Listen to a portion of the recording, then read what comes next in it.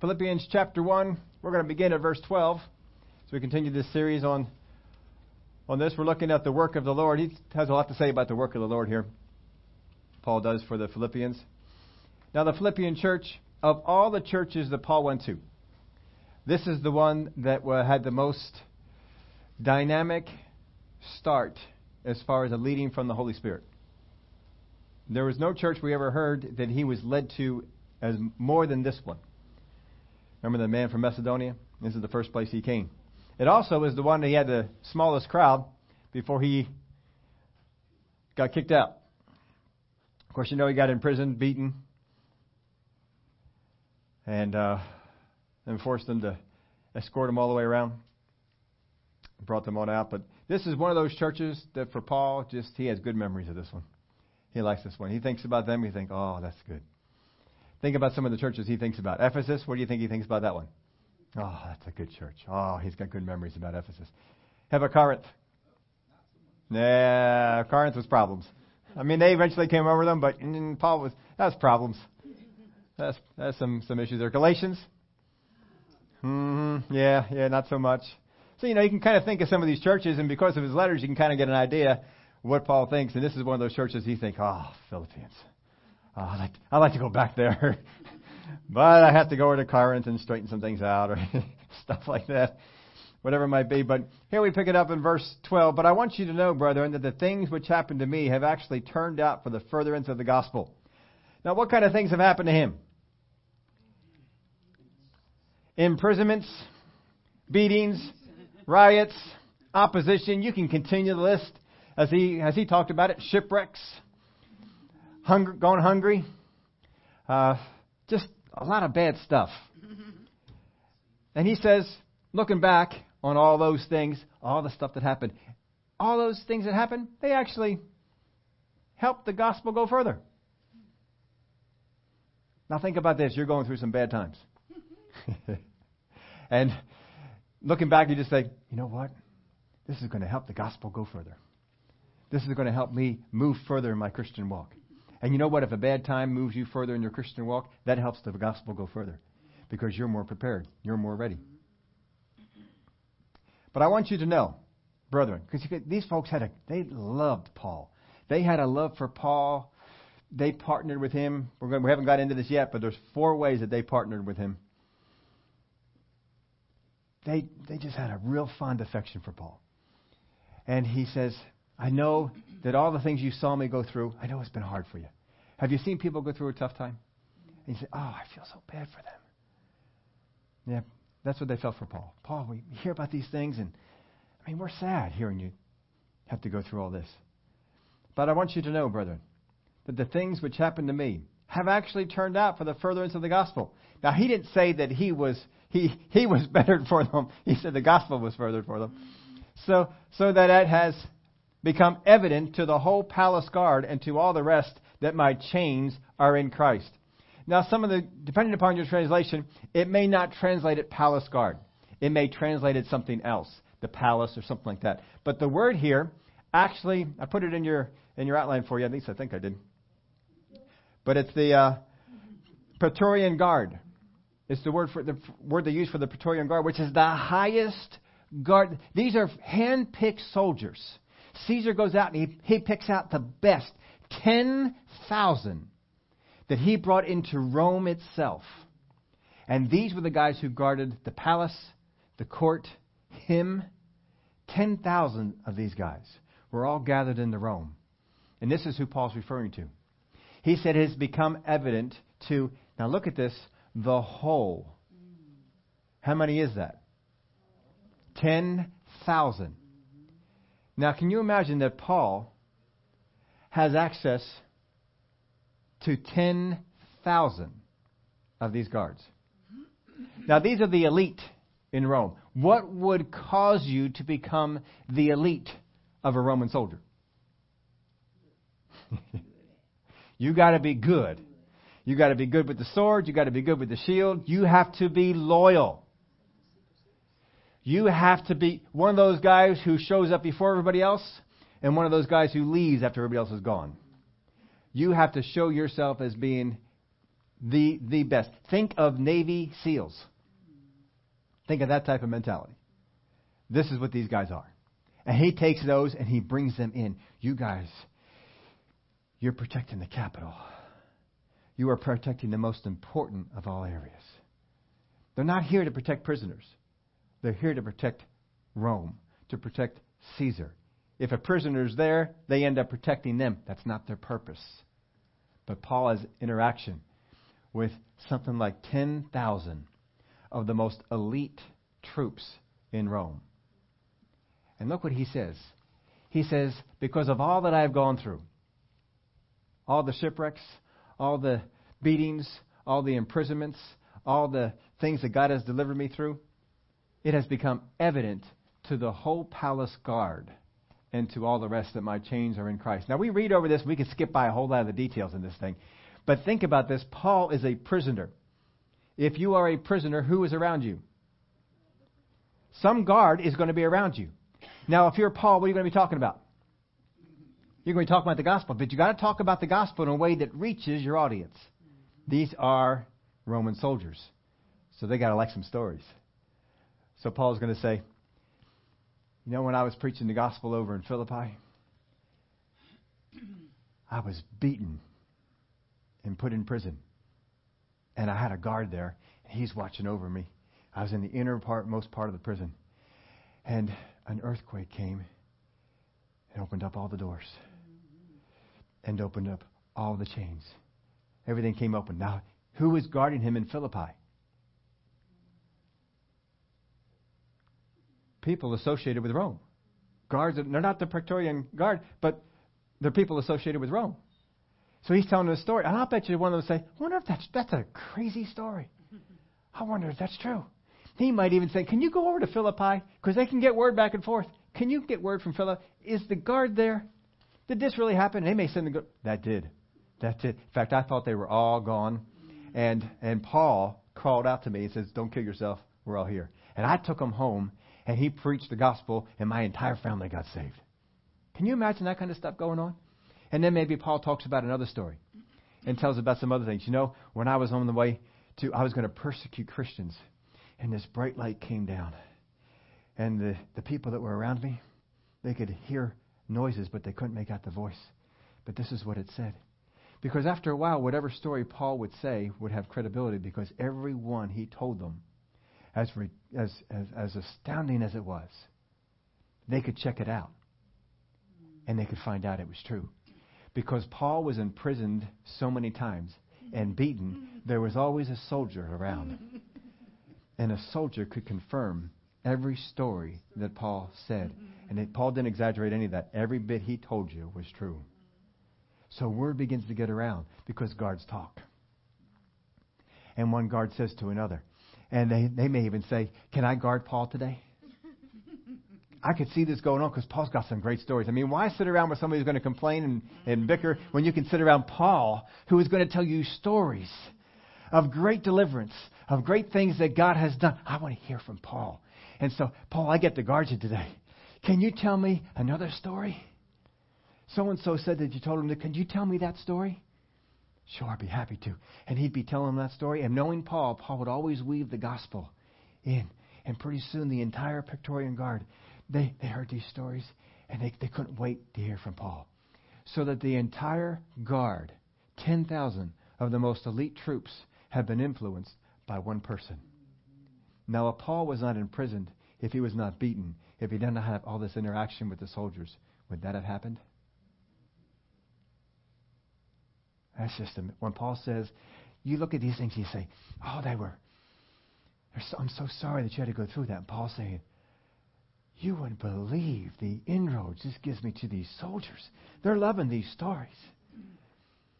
They can't wait to hear about. I don't know if he had the story of the shipwreck. But if he had that shipwreck and the soldier that was with him all that way, oh, wow. When Paul gets up there and says, I'm pretty sure that happened before this imprisonment on this one. Not positive about it. I didn't look up the dates on that. But can you imagine? He says, check out with so-and-so. Because he knows their name. He doesn't just say some soldier. He knows their names. And Paul remembers them. And he says, check out with so-and-so. He'll tell you this is true. He'll tell you that this would happen. We got shipwrecked on this island. A snake came out and bit me. I threw it off into the fire. And I didn't die. Really? You didn't die? And they could check out any story that they wanted to because they have interaction with all these people. When Paul says it has become evident, it's not just, don't just run over these things. Put yourselves in these positions. How has it become evident to the whole palace guard when never would the whole palace guard be guarding him? Only one or two or so here or there. But the stories would spread. You know, if he's just preaching to them from Exodus, that probably wouldn't spread as much. But you tell them a story of God causing an earthquake and opening things up. Oh, that's got his attention. He's got stories of riots. He's got stories of people who wanted to make him a god. He's got stories of all kinds of things that have occurred and God has delivered them out of. And it witnessed to these folks. And it became something that furthered the gospel. Now, every single one of those things, shipwrecks, being hungry, being beaten, did God send them? Absolutely not. God does not send those kind of things. Who sent them? The enemy did, because the enemy is trying to quiet him from being a spokesperson for the gospel. He's trying to stop him. And so he sends this, and it doesn't work. He doesn't stop. And then he finds out all those things we did are opening up so that the Roman soldiers are now hearing the gospel. And because of all these imprisonments, he has been able to get in front of kings and princes and royalty and speak to them as well. Just amazing. Verse 13. So it has become evident to the whole palace guard and to all the rest that my chains are in Christ. All the rest. Not only the guards, but the guards probably talk to people. The entire palace, all of Rome, is abuzz because Paul is there. Now, if you're the enemy and you send Paul there to be executed, you're thinking, get him out! This is terrible. This is not right. This is not how we want this to go. That's what we ought to do. We ought to live our lives in such a way that the enemy gets upset wherever it is we're placed. He says, I don't want you there. I don't like that. But you have to get bold. Paul was bold. Paul was a bold guy. And you have to get that place. You have to be bold for God. Being timid doesn't win people over. But Paul was bold. Roman soldiers, they're bold people. These are the elite. They are bold folks. And they appreciate boldness. When I was going to high school, all the years I was in high school, all the years I was in junior high, all the years I was in elementary school, all the years I remember, I've been a born-again Christian. I remember the day I accepted Jesus Christ as my Savior, but I never remember a day not serving God. Never. I just don't remember it. That's just as far as I can think back, I've been a believer. Boring testimony, but fun life. Just not a real fun testimony. That's okay. Never delivered from alcohol, never delivered from drugs or smoking, never tried smoking, never tried drinking, never tried drugs, never want to. Just never had a desire for it. Never got delivered from any of those things. Never cussed. Didn't do all that. But no matter what, I still needed a Savior. Doesn't matter how many things you stay out of. Doesn't make any difference. You're born into sin. I needed a Savior as much as anybody else did. Didn't matter about any of that. Never went into a spot where I backslid and had to come back to God. Just stayed with God all the rest of my days. I thank God for that. That was going on. But I was going through school. I was beat up for my faith. I had to be afraid to go into bathrooms for my faith. Because I go into the bathroom, there are going to be the bullies there, the gangs are there. Oh, here's that Christian guy. And they just beat on me for the thing. So, I try not to get caught in the places like that and to do that stuff. So I did eventually. I don't know if it was my motivation, but I was out in the what do they call it? The audiovisual team, where all the geeks go. I was in with that one because you get this little pass, and I was in junior high. I was in senior high, and you just flash that pass. You could go anywhere you wanted to in the school. They never questioned you. If you had that AV pass, you can go anywhere. You can walk out of class, be playing hooky from class, show them that thing. Oh, all right. You didn't need a hall pass. You had this little thing. After lunch was done, I didn't have to hang out where people wanted to beat me up. I just show them the pass, walk on right on by, going down to the AV center and sit around in there for a while. So that's how that was that was going on. But that's what was going on. And I got timid for the gospel. I didn't necessarily stand up and talk about a whole lot of things all through junior high school. But something did kind of change a little bit in high school. And I decided I'm going to carry my Bible. I carried this little, still have it. This little, I don't like the translation now, but that's what I carried then. It was the Living Bible. It's actually a paraphrase. And so I had this Living Bible. Yellow and orange was the color of this thing. Paperback. It was a full Bible, though. It was a full thing. I mean, you could see this anywhere. And it was not real big. It was kind of small. So, when you carried it, I carried it every class. Carried it every class. Put it on. You carry it with your books. It's on top. So everybody saw my Bible on top. And I got picked on for the Bible. But if I got to class early, and I was good at walking through the halls. I could walk through the halls better than O.J. Simpson. I'd cut here. There's an opening coming up there, and I'd be moving over there. I'd get to class really fast, and then I'd sit on down. I got 2 minutes to read the Bible. And I'd sit there and read the Bible. And I just kept reading it. By the time I graduated high school, I had read the entire Bible 5 times.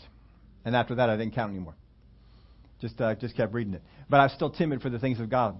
And then in my senior year, we were in English class, and something sparked I don't know what it was. Something sparked inside of me, and the teacher, who was all kinds of evil, English teacher, we were in the literature class, and he says, "Is Jesus Christ for real or the biggest myth we ever made up?"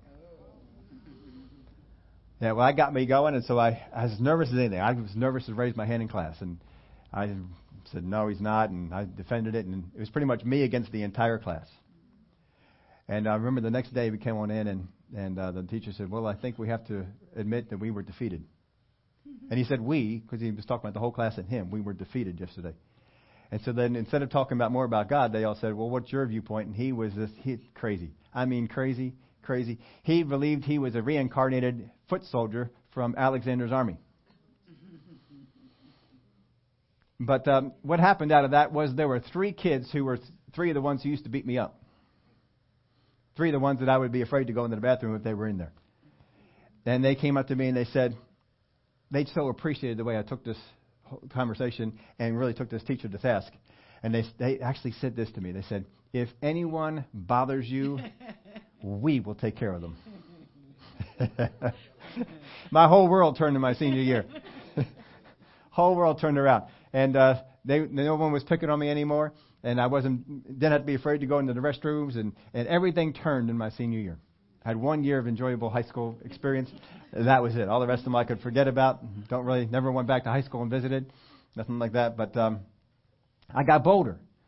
And then after that, there was a history teacher, for some reason, decided to teach transcendental meditation. But she didn't call it that. She called it something else. So after she got done her little session, I went up to her. Didn't want to challenge the authority of the teacher in class. So I went up to her and says, "What gave you the idea that you can teach TM in school?" And she said, "It's not TM." I said, "Yes, it is." And I told her what TM was, and that's exactly what you're teaching. She again denied it, but never taught it again in class. Never talked about it again, and that was done. Now, it doesn't always work out good. I was in chemistry. I didn't do well in chemistry. And Mr. D, we called him. I think his name was actually D. Larentis down in Upper Moreland High School. And he was a heathen, too. And one of the times, he was a heathen. I'll tell you, one of the times we're taking a test in class, and he goes over and he picks up quiet. You know, everybody's supposed to be quiet in test in class. Picked up my Bible. And he said, "What's this?" And now he was loud, but you didn't have to be loud because everybody's quiet. We're taking a test. No one's supposed to be talking. "What's this?" I said, "It's my Bible." "Why do you carry this around?"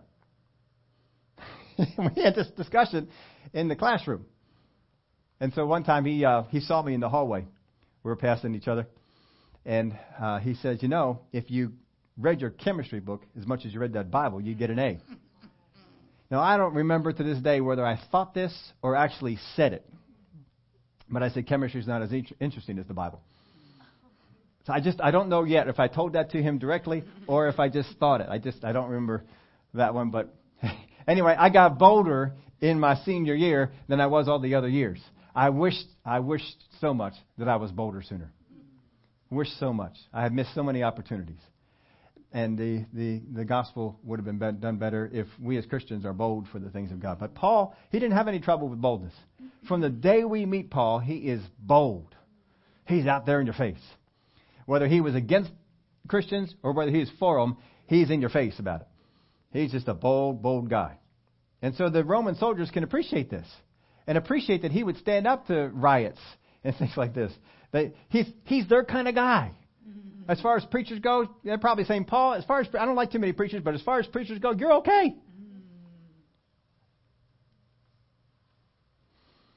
And most of the brethren in the Lord, having become confident by my chains, are much more bold to speak the word without fear. So they've seen what's going on with Paul, and they said, if Paul can be bold, if Paul can face these things, I can face these things. I can do this. And so it's also had the effect, the enemy's trying to silence him, but instead it's making everyone else get stirred up. And everybody else get fired up. Now, if you're the enemy, don't you just think, let's just back off of this thing. It's just not working. But they don't. Verse 15, some indeed preach Christ even from envy and strife, and some from goodwill. Now that I gave you the other, did I give this to you or did I just put it in mine? I gave you the New Century Translation here. Verse 115, it is true that some preach about Christ because they are jealous and ambitious, but others preach about Christ because they want to help. The envy and strife here is very much that, jealous and ambitious. There are some people, they saw Paul and they were jealous of what he had. They wanted what he had. They wanted that kind of a ministry. They were ambitious. They wanted to go to a higher level than Paul was. So he says, some preach Christ from envy and strife, and some also from goodwill, because they want to help. The former preach Christ from selfish ambition, not sincerely, supposing to add affliction to my chains. So they preach Christ from selfish ambition. They want to gain something themselves. Now, there are people in the gospel, there are people in the church today, just like in Paul's day, who preach with selfish ambition. Who preach with, how can I get rich? How can I get something bigger? How can people look at me? That goes on. Now, we'll keep that in mind, because we're going to see Paul's attitude towards this. And I think Paul's got the best attitude that we have, and sometimes we don't have this, but we ought to have it. But we're going to look in a little bit his attitude. Let's look at this first. The former preach Christ from selfish ambition, not sincerely, supposing to add affliction to my chains. They actually preached Christ in such a way that they thought they were doing harm to Paul. Him specifically. And so what this is kind of like what they would do. They would get up and say, the message today is why Paul is wrong in this area. And next week we're going to talk about why Paul is wrong in this area. And so they made their entire ministry about why Paul is wrong. And they would preach the gospel in the way that why Paul is wrong, and you ought not to follow after Paul or listen to Paul. I'm better. I got the truth here. And they begin to teach this. Now, if they were doing that to you, how many of you get upset? So just think about this. Wherever Paul goes, he's got people that are stirring up riots in the cities that he's at. Once he leaves, he has people coming in telling him why he's wrong. And he says, I know that there's some out there that are preaching from selfish ambition. They're just trying to get something bigger, something better. And we see that today. There's some people who want to preach the gospel because of money. And because they get rich. And it gives a bad name to the gospel. But again, we got to take a look at what Paul says about this. Which we will. But the latter, out of love, knowing that I am appointed for the defense of the gospel. The latter out of love. They have a motivation that's not selfish, but one of love. They're caring for other people. Now, some people will preach the gospel because they care about the people they're serving, and some people preach the gospel because they care about themselves. And Paul is saying, you're going to find this. People have both motivations. Now, we got to be careful about this too, because we may think about people that are preaching the gospel for selfish ambition. But I can also be in ministry for selfish ambition. I can also do things because I want to see who is added to me, who follows me, who does things, who depends on me, who wants me, who speaks highly of me, things like of this nature. We can't do that. Our goal in ministry has always got to be what causes the people we minister to get better. If we ever focus on what makes me better, then that's not good. That's not good. I've had some people along the 30-some years that I've been in ministry. I've had some people, and they're a help in the ministry. Just like Paul was talking, we were talking about the end of Colossians. There were people that Paul had that were a help to him in ministry. But he said, no, I need to send you off. I need you to go and to minister to this one over here. Titus, I need you to go over here to Crete. Timothy, I need you to go over here to Ephesus. Y'all can come on back later on, but I need you to go and I need you to do these things. And people that meant a whole lot to him, really liked having you here, but I need to send you away. Why? Because the body of Christ was being ministered to. And see, sometimes we aren't like that. We want to keep all the Timothys and Tituses all to ourselves. No. You're part of my ministry. You're part of... No, you don't go anywhere. You stay right here. We got to knock that off, folks. We got to knock that off. There are some people that I had to let go in the area of ministry, even though they ministered greatly to me and did a lot for me. I had to let them go because God showed me they need to develop this. They need this to go on. And it's good. And, sometimes, way back, we had a couple. They came to us first Sunday of Zoe Christian Fellowship. These two were there. And they got involved in the worship team. And they were doing things, and they were good at what they did. Really good at what they did. In fact, they eventually began to draw together and eventually started dating. Eventually they got married. And then they felt the call from God, we need to go to school. And the school they wanted to go to was in Texas. That's a long commute. Now, I could sit there and say, no, we need you here and so forth. Then that's not good. No, that's good. It's going to be good for you to go. Now, I was sad to see them go. Still, when I get to hear from them, it's good to hear from you. Good to hear from you. But how's things going? How things going in ministry? We've had others. They've been in here. Oh, great folks. Just love them. But I need to go to school. I need to do this. Glory to God. Go ahead and go. And that's good. I've also have other people who left for things, and God wasn't in it. And I knew God wasn't in it before a year even passed. Their entire life fell apart, and they weren't even serving God, some of them, before too long. But got to be careful. Just because someone is in your ministry helping you out a whole lot does not mean that you need to hang on to them.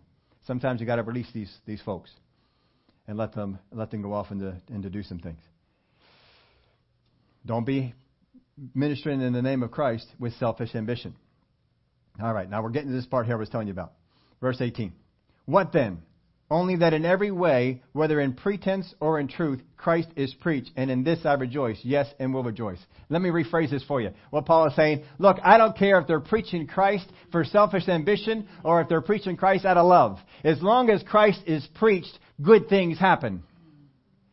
So these folks who make it a point, Paul is wrong in this, and attack Paul from the pulpit, attack Paul from the Word of God, attack Paul in every way they can. Paul says, I am glad that they're preaching Christ. For the part that they preach that is Christ, at least Christ's message is getting out there. Now, he's not saying that everything that they're saying is good. He's just saying the part that is the message of Christ, that's good, and I'm glad other people are out there preaching. Could you have that attitude? I think that might be a little bit tough to have that attitude in that. But that's what Paul says. He says, only that in every way, whether in pretense or in truth, Christ is preached. And in this I rejoice. He doesn't rejoice in the fact that there isn't truth in some of these, but he rejoices in the fact that they're preaching Christ. Not a whole lot, but you'll get a whole lot more right if you're on the love side than if you're on the selfish ambition side. But I put this in your outline for you. False motives in ministry will not negate the truth of the gospel.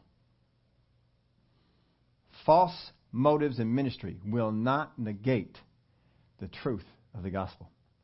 Just because there's people out there who have done wrong things in the area of ministry or might have wrong motives does not mean that the gospel they preach is not true. Take the part of the gospel that is true and go on with that. Now, there's always people out there who want to tell you, Brother Creflo Dollar has wrong motives over in here. And how do you know? You asked them? You talk with them? I don't know. Well, he doesn't need a plane or jet or whatever it is he's got. How do you know?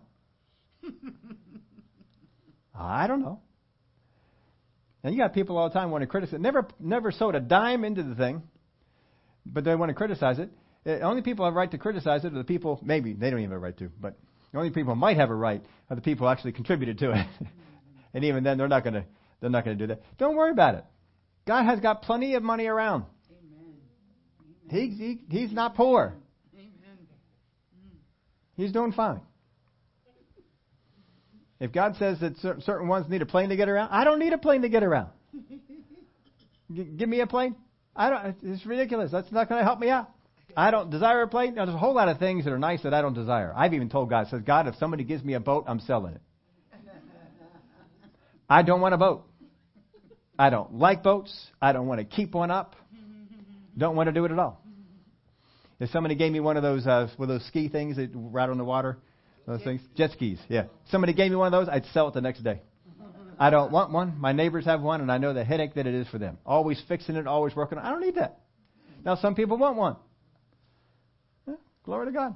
No, I got some things that I know that are a little bit extravagant. Not everybody has a reef tank. I like my reef tank. I have fun with my reef tank.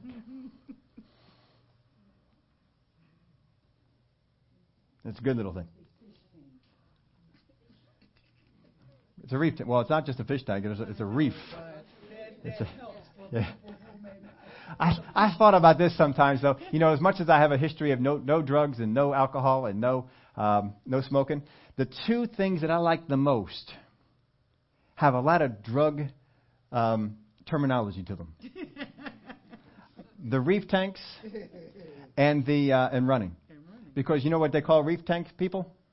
Reefers. Yeah, that's what they call them, reefers. I'm a reefer. Now that has other connotations, so I don't use that one. But that is what they refer to them as. And then if you get into running, there's a couple of different types of training in running. One is speed workouts. I hope we all know what that is. The other one they used to call LSD, long slow distance. And there's other stuff like that. So I don't use those terms. I just say, I'm going out for a long run. Long run. That's all I'm going out for the long run. That's it. Oh, well. Verse 19. For I know that this will turn out for my deliverance through your prayer and the supply of the Spirit of Jesus Christ. For I know that all this stuff, all these things that people are doing, this will turn out for my deliverance. Now, what's he being my deliverance from what? Well, it could be from prison. He's expecting to be released. Could be from prison. It could be from this life. He's going to be delivered from this life. How many want to be delivered from this life? Well, we know that because we know where we're going. Or as Williams translates it, spiritual well-being. Could be for his spiritual well-being. The word here for supply, he says, this will turn out for my deliverance through your prayer and the supply of the Holy Spirit. That I put the Greek word in there for you if you want to look it up. But it help which undergirds and strengthens the object. I wrote that in there for you because that comes out of a book that most people don't have. I've got it, so I copied it in there for you. So that you see the help which undergirds and strengthens the object, or whoever this is talking about. So Paul is saying, the Holy Spirit undergirds and strengthens me. So with your prayers, the help of the Holy Spirit, I know I will be delivered. So whatever it is he's talking about, he will be delivered from. Verse 20, according to my earnest expectation and hope that in nothing I shall be ashamed, but with all boldness, as always, so now also Christ will be magnified in my body, whether by life or by death. For to me, to live is Christ, and to die is gain. We all know that verse. We all believe that verse. We all said that verse in some bad times. For me to live is Christ, and to die is gain. He knows that to die is going to gain him some good things. It's going to be good. Verse 22. But if I live on in the flesh, this will mean fruit from my labor. Yet what I shall choose, I cannot tell. For I am hard pressed between the two, having a desire to depart and be with Christ, which is far better. Have you ever had a desire to depart? Ever had a desire? I just want to go. I just want to get out of here. I want to check out. I want to leave. Some folks on a weekly basis. I know. Whenever I think about heaven, I think, dear Lord, please, let it be over soon. Let me go. My wife has often said, she said, if you ever get a terminally ill disease, I think you just leave instead of fighting it. I thought, well, I don't know, maybe, yeah, maybe. Because I know a little bit about what heaven is like. I told you before, I cannot make a study on heaven Because I know if I make a study on heaven, God will give me great revelation on it. And for me, anyway, it'll be great revelation. I'll understand some things. And I'll say, now, beam me up. I want to go now. Nevertheless, to remain in the flesh is more needful for you. Paul is saying, I'm preaching this gospel in an unselfish manner because for me, it's better to go. But for you, it's better that I stay here. So I'm looking to stay. I'm looking to hang on here and to keep on going. Nevertheless, to remain in the flesh is more needful for you. And being confident of this, I know that I shall remain and continue with you all for your progress and joy in faith. Is what he's got in mind. You guys have to progress. You guys have to have joy. This is what's... Now think about this. When you're a parent, even though the temptation might come, pressures come on, and you might think, I just want to exit, I just want to go. But what do you think about? I got the kids. They need help. They need somebody to provide for them. They need somebody to help them out. And so that keeps you motivation to go on. After you get older, kids are gone. Remember that girl? They're going to be grown up. They're all grown up. They don't need you. But now what comes along? Grandkids. I'm experiencing that. And you say, oh, I like these grandkids. These things are fun. Totally understand my grandfather used to tell us. If I knew grandkids were this much fun, I'd had them first. Totally understand that.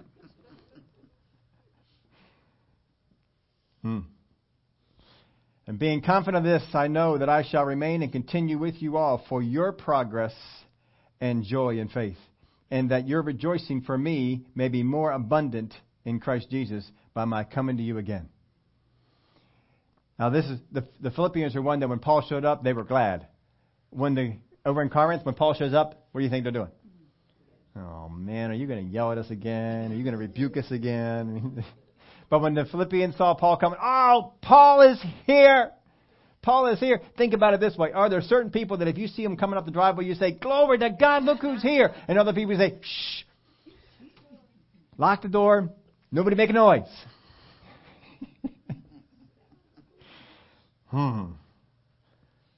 Verse 27, only let your conduct be worthy of the gospel of Christ, so that whether I come and see you or am absent, I may hear of your affairs, that you stand fast in one spirit with one mind, striving together for the faith of the gospel. All right, now look at that. God said right there, only let your conduct be worthy of the gospel. We've talked about this in a number of different ways, but here he's throwing it out again. Our conduct at all times must be worthy of the gospel. That means our conduct must be in such a way as to not be filled with selfish ambition, not filled with anger, not filled with wrong words, not filled with things that are setting people back. Our conduct must be worthy of the gospel. We've got to make sure that we walk in that kind of a way.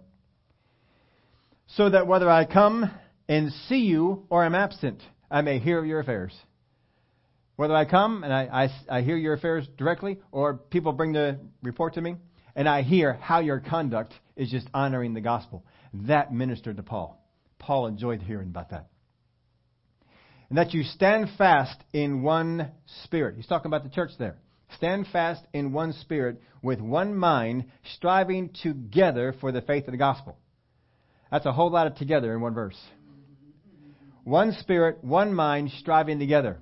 How often in churches is the enemy trying to do things to separate, to cause to not be of one mind, to cause to not be of one spirit, to cause to not be striving together, tend to be striving against each other, not striving together with each other. He says, make sure that these things are so. So read it again. Only let your conduct be worthy of the gospel of Christ, so that whether I come and see you or am absent, I may hear of your affairs, that you stand fast in one spirit with one mind, striving together for the faith of the gospel, and not in any way terrified by your adversaries.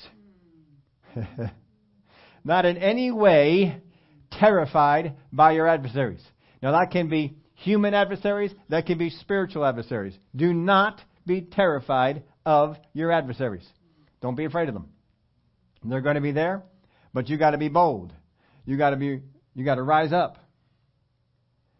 If we were, they put it on, Ethel and I were watching it together in different places. We were watching the movie Blindside. Love the movie Blindside. In fact, she didn't know it was on. I sent her a message. Are you watching it? And she said, I am now. And so we're throwing some text back and forth. We were watching this thing. I did give up at 10 o'clock. It was a Sunday. Wasn't it a Sunday night? Yeah. It was a Sunday night, and I was really getting tired. Man, it's such a good movie, though. But I love the one spot where, and I did get to see this part, that one of the games, and the guy who's the object of the movie, he's there. He's learned how to play his position real well, and he's got this fierce guy on the other side. And they battle it out for a while, and eventually he gets hurt, and he goes down. But he's trying to intimidate Michael.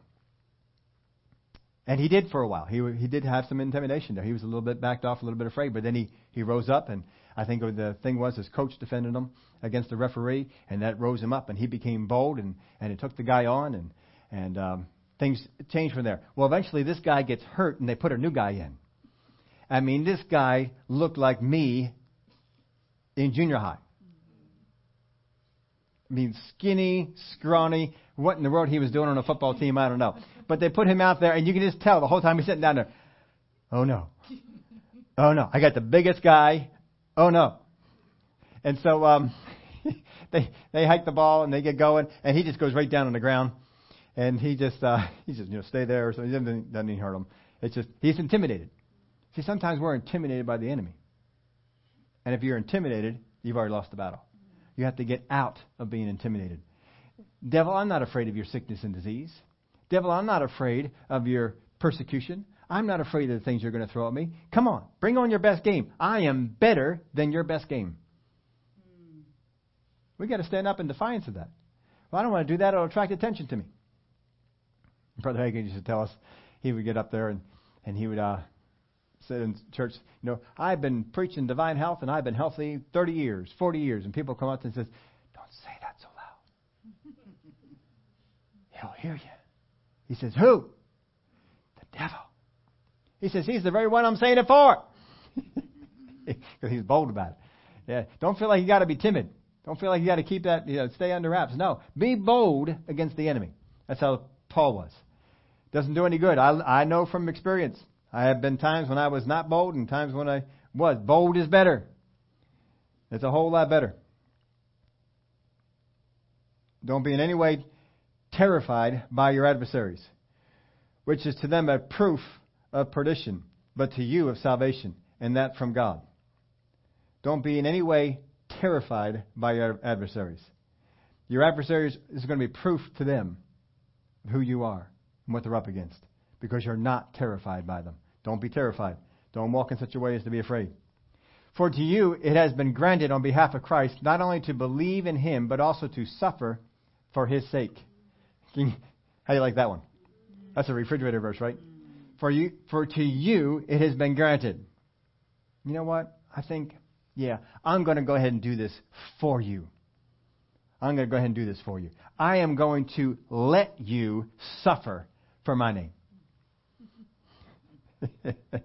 Did we look at it that way? Not always.